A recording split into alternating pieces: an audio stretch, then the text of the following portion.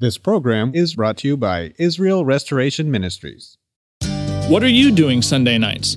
Come join Friendship with God radio Bible teacher Tom Cantor of the Friendship with God Fellowship Church every Sunday night at 5:30 p.m. at The Vine at 9336 Abraham Way, Santee, California. Watch and listen live around the world to Tom Cantor Sunday evening on YouTube.com by searching for Friendship with God Fellowship or by going to our homepage at friendshipwithgod.org. That's friendshipwithgod.org. Welcome to Friendship with God with our Bible teacher, Tom Cantor. Today's message and previous messages can be listened to or downloaded for free at friendshipwithgod.org. That's friendshipwithgod.org. You can also obtain free resources from Tom Cantor and view our online bookstore at friendshipwithgod.org or call us at 800-247-3051. That's 800-247-3051. Tom Cantor also has a daily devotional verse that comes out each day by email and on Facebook. To receive this small daily devotional verse that Tom Cantor puts out, you can sign up at friendshipwithgod.org. That's friendshipwithgod.org. Or find Tom Cantor on Facebook by searching for Tom Cantor and Friendship with God. Now, here's our Bible teacher, Tom Cantor. 5 times Sanballat came to Nehemiah, accused him of trying to become a king, accused him of a rebellion against the king of Babylon, and gave Nehemiah this challenging invitation.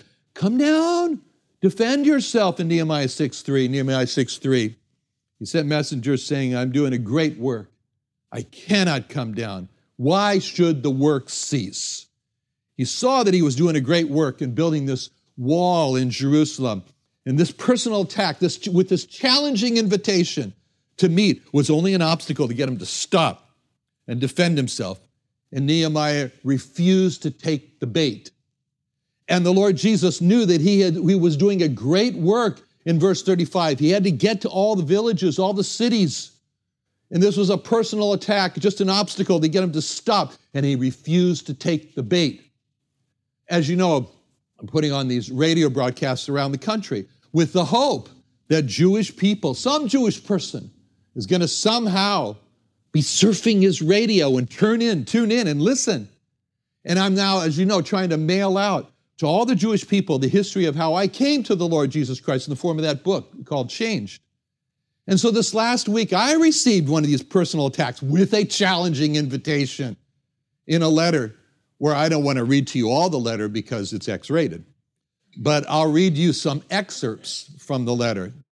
Mr. Cantor, it reads, I was channel surfing on my car radio while driving in Los Angeles a few days ago and heard you relate to your audience a conversation you had with Rabbi Kravitz. After hearing your entire story, I immediately knew you were lying.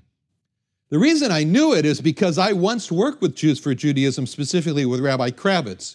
You made it sound like you stumped the rabbi when it came to the translation of Psalm 22:16 in the King James Version, which is Psalm 22:17 in the Tanakh, he explains. If you told the full story to your radio audience, it would have revealed your lie, and we know, like Trump, you couldn't let your audience know the truth.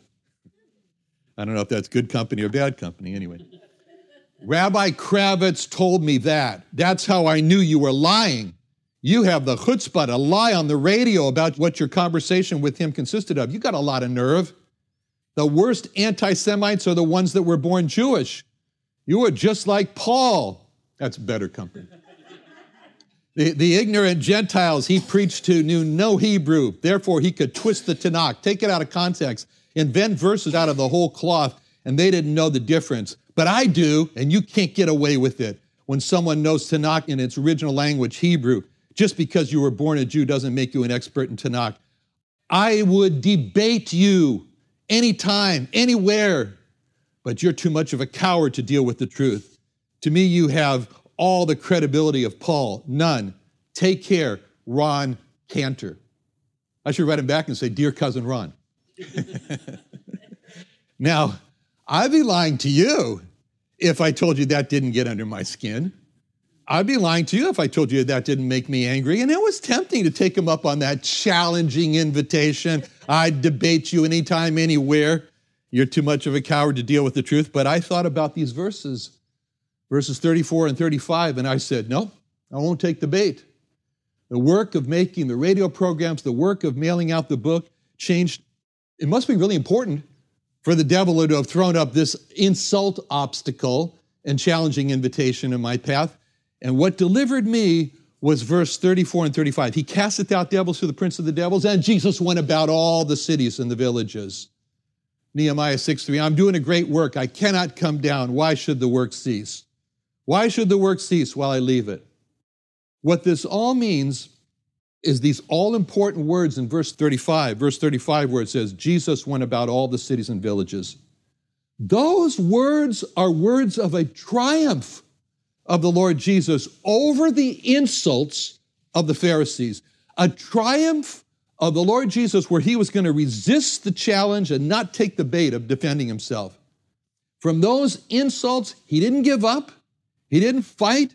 He just pressed on in verse 34 and 35. He pressed on to preach the gospel of the kingdom to eventually become our sacrificial Savior.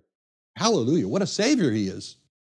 He pressed on also after the insults, and what's interesting about it is that it's recorded that he pressed on after the insults, and what's interesting about it was that it so impressed Matthew, the apostle, this later to become apostle Matthew, that he pressed on, that he chose to record that he pressed on. And what that became, obviously, is it became a training also for the 12 apostles, which he's going to appoint in the next chapter, right after this section here. So the Lord now appears to be traveling around the cities of the Lake of Galilee. That's what it appears. And he's going to every village, every city that he can find. And as he does that, he sees the misery of the people just begin to unfold before his eyes.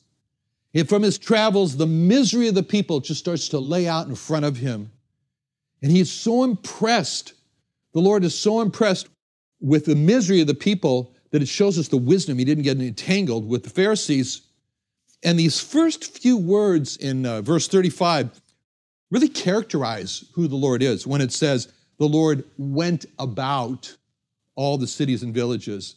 Those words, went about, so impressed the apostles that that's how they described the Lord when they were just telling about the Lord to the people. They were teaching in Acts 10:38. Acts 10:38, where it says, where they said, God anointed Jesus of Nazareth with the Holy Ghost with power, who went about doing good and healing all that were oppressed of the devil, for God was with him. So from verse 35, we can see how the Lord was very precise in what he was doing. He was precise in his focus. His focus was he was on the hunt, on the search for those who were in need, who needed. We can see from those words the extent of his work. He was going to all the cities, all the villages, all the big cities, all the small villages. And we can see the place where he worked in verse 35. The place, he was in their synagogues. And we could see what he was doing, the method, his style, which was he was teaching and preaching, which means that he was explaining and then he was persuading, teaching and preaching. And we could see the goal of his work there, which was healing. He came to heal. He wanted to see the goal of his teaching, especially to heal the soul diseases, the more important soul diseases from sin. Now, when we come to verse 35, what's interesting here is the place where he did his work. It says in verse 35, he went about all the cities and villages, teaching in their synagogues and preaching the gospel of the kingdom and healing every sickness. You know, there's a special point there, first of all, in their synagogues when it uses the word all. And it says there, he went to all the cities and villages. So in other words, he was on the hunt. He was on the hunt. He wanted to find every big town. He wanted to find every single little village. He wanted to find every single huddle of people, every collection of mud huts, whatever, I don't know if they were mud huts, but anyway, every collection of dwelling places there, every little nest where people were.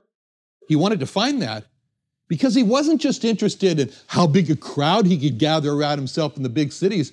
He wanted that no one should miss out on finding the good news, the gospel of the kingdom that he was teaching and he was preaching about. So the Lord's looking for where are the people? Where are the people? We can imagine him asking others, does anybody live over that hill? Is there anybody over there? And of course, he wouldn't have asked that because he didn't know, but he would have asked that because his to-be in the future apostles were following him, were watching him. He was giving them an example. Go find the people where'er they be. And the reason that he was on this hunt to reach every person is because that's just who God is. God is 1 Timothy 2:4. 1 Timothy 2:4. The Lord will have all men to be saved and to come to the knowledge of the truth. The Lord is 2 Peter 3:9. 2 Peter 3:9. The Lord is not willing that any should perish, but that all should come to repentance. And so that means that therefore the Lord wanted all men, whatever size village, whatever size city there was, to be saved. That meant that the Lord was not willing that any person over any hill should perish, no matter what size group they were in. And as the future apostles were following the Lord, as I mentioned, they were learning from his example. As they were looking at him and said, oh, look at that. Did you see that? That's a very small village. I would have just passed over it, wouldn't you? Let's make better use of our time. More people in the city. We can really capitalize and cash in on more people. But no, look at him. He's knocking himself out to get to every little village, every little conclave of people along the way, because he really cares about people. He really cares about every person. Red and yellow, black and white, they're precious in his sight. So that was a very valuable training for the upcoming apostles. They should make the right decisions, where to go, who to talk to, as they would be sent out in a time when the Lord would not be there watching directly over them, and they had to make decisions. Clearly, the Lord was sent by the Father to not miss one person. And when he goes to send his apostles later on, he's going to say, you remember me, how I did, how I was example for you? That's what he means when he says in John 20:21. John 20:21, then said Jesus to them again, peace be unto you. As my Father hath sent me, so send I you. Which means, as my Father has sent me to reach every person, so send I you to reach every person. Now, it's surprising, at least to me, it's very surprising to see where the Lord did his teaching and preaching, as it says in verse 35. Verse 35, Jesus went about all the cities and villages, teaching in their synagogues. The synagogues is where he's teaching and preaching. I wouldn't have chosen the synagogues, but he did. Why? Why did he go on the home turf of the Pharisees who had just insulted him as being in league with the devil? Why did he do that? And the answer is because that's where the people went to learn about God. He didn't go there to fight with the Pharisees. He went there to reach the people who were coming to the synagogue to learn about God. He didn't go there just to cause trouble. He went there because the people were there. And that's the people he went to reach. You know, I've been troubled over the last few weeks because I was invited a few months ago, I guess, to attend a weekly, twice a week actually, Zoom Torah class at an Orthodox synagogue back east in Pennsylvania. And the class consists of about 15 people from the synagogue and me, and they all know that I'm a follower of the Lord Jesus. And after every class, it's a half-hour class, after every class I say, okay, that's it. I can't stand it anymore. I'm finished. I don't want to hear any more of the Talmud saying, the scripture says this, but it means that. After every class, I call the rabbi and I keep saying the same thing. I said, Rabbi, if the plain sense makes good sense, any other sense is nonsense. But he doesn't appreciate that. And I always say to myself, that's it. That's my last class. I'm not going back. But I keep going back. I keep going back. Why do I keep going back? As painful it is to listen to this, I keep going back because of verse 35. Jesus went about all their cities and villages, teaching in their synagogues. The Lord Jesus kept on going to the synagogues because the people were there. I don't want to disrupt the class. I wouldn't want someone to disrupt my class. He asked for comments. I don't even ask for comments. But anyway, what can I say? I just listen, and sometimes he gives an opportunity, and then I can contribute something. Again, the Lord is going to the synagogues, and his followers, his soon-to-be apostles, are taking note of that. They're watching that. They're watching the Master's example. And later on in Acts 13:5, it's no wonder, it says, when they were at Salamis, they preached the word of God in the synagogues of the Jews. Now, we see another important word in verse 35, which is, and Jesus went about all the cities and villages, teaching in the synagogues, preaching the gospel of the kingdom, and healing, and here's the important word, every sickness and every disease among the people. So that word every is very important, because when it says and emphasizes here, the Lord healed every sickness and every disease, it highlights for us that all the sicknesses that the Lord healed were not all the same sickness. And all the diseases that the Lord healed were not all the same disease. There were many different sicknesses. There were many different diseases as there are today. And when we look at how the Lord dealt with or healed all those different diseases and sicknesses, it was something different every time. For example, for leprosy, he touches. He touches the leper. That's what he does. For the blind man, in another place, he spits on the ground, makes clay out of the spit and the dirt, and he puts that on his eye sockets, a paste. To another blind man, he touches his eyes. To a dead Lazarus, he calls him to come forward. To another dead 12-year-old daughter, he takes her by the hand and lifts her up as he says, come forward. For a person who can't speak, he casts out a devil. Well, everything's different.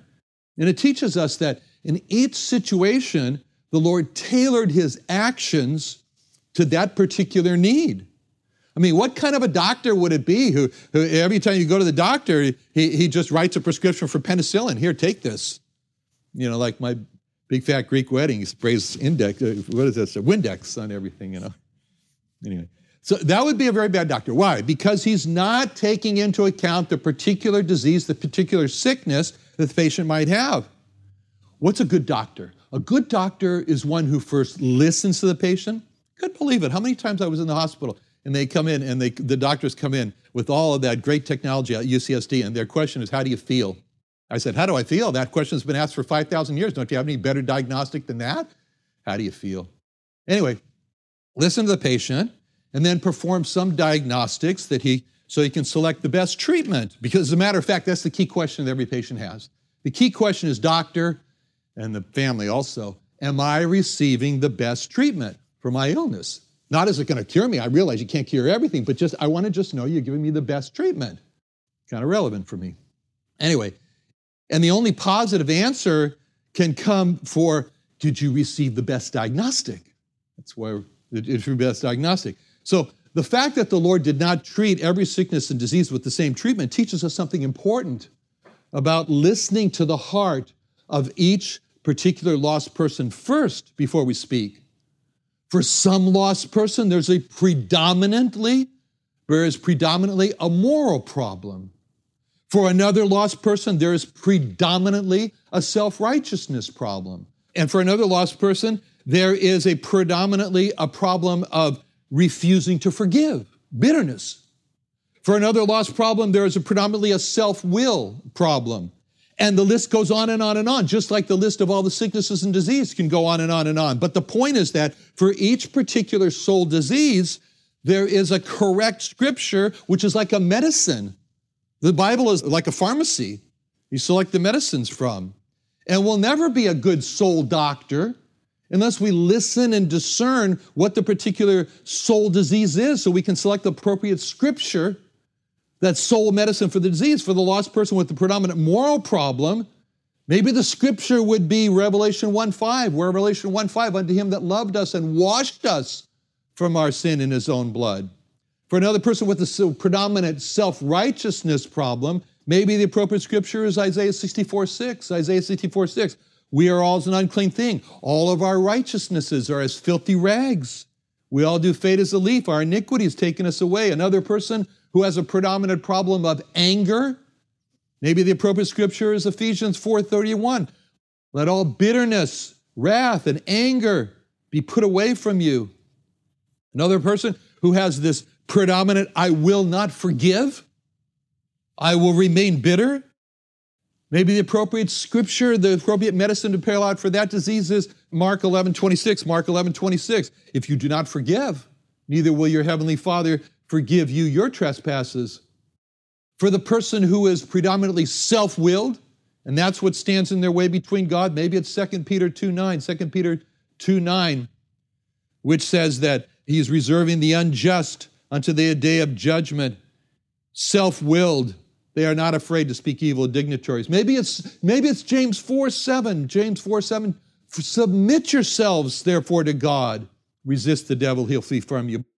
But the point is that we'll never know the appropriate scripture to give as a soul medicine unless we first listen, think, and discern what is the predominant problem here.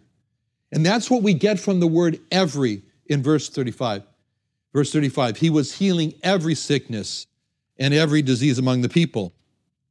Now, what he's teaching here, what he's preaching here is what it says in verse 35. Jesus went about all the cities and villages, teaching in their synagogues and preaching the gospel of the kingdom. The gospel of the kingdom. The word gospel means good news.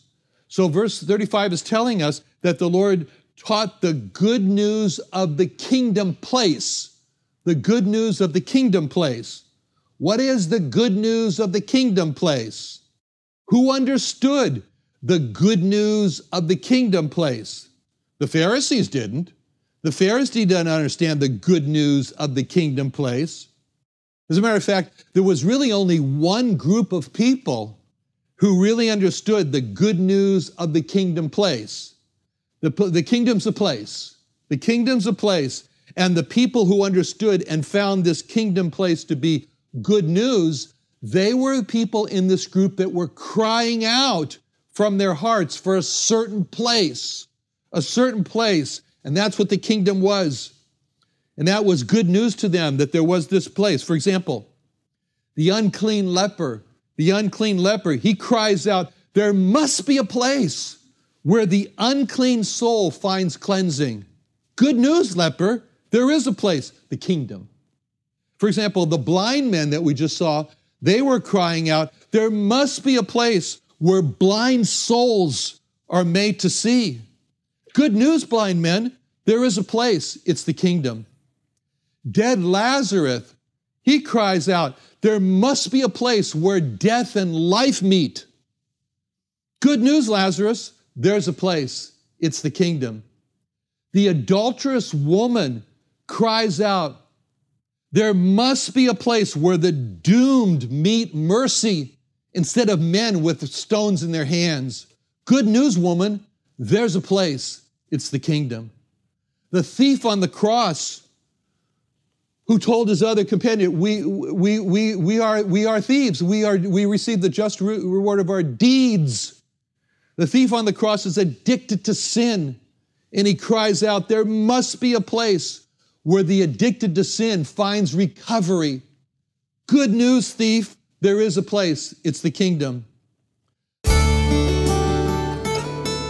Another wonderful day studying the Bible with our Bible teacher Tom Cantor here on Friendship with God. Don't forget that today's message and previous messages can be listened to and downloaded for free at friendshipwithgod.org. That's friendshipwithgod.org. You can also go online to find free resources from Tom Cantor and our online bookstore at friendshipwithgod.org. You can also find Tom Cantor on Facebook, and you can also go to friendshipwithgod.org to sign up for his daily devotional. Tom Cantor is also the founder of Israel Restoration Ministries. You can visit that website at israelrestoration.org.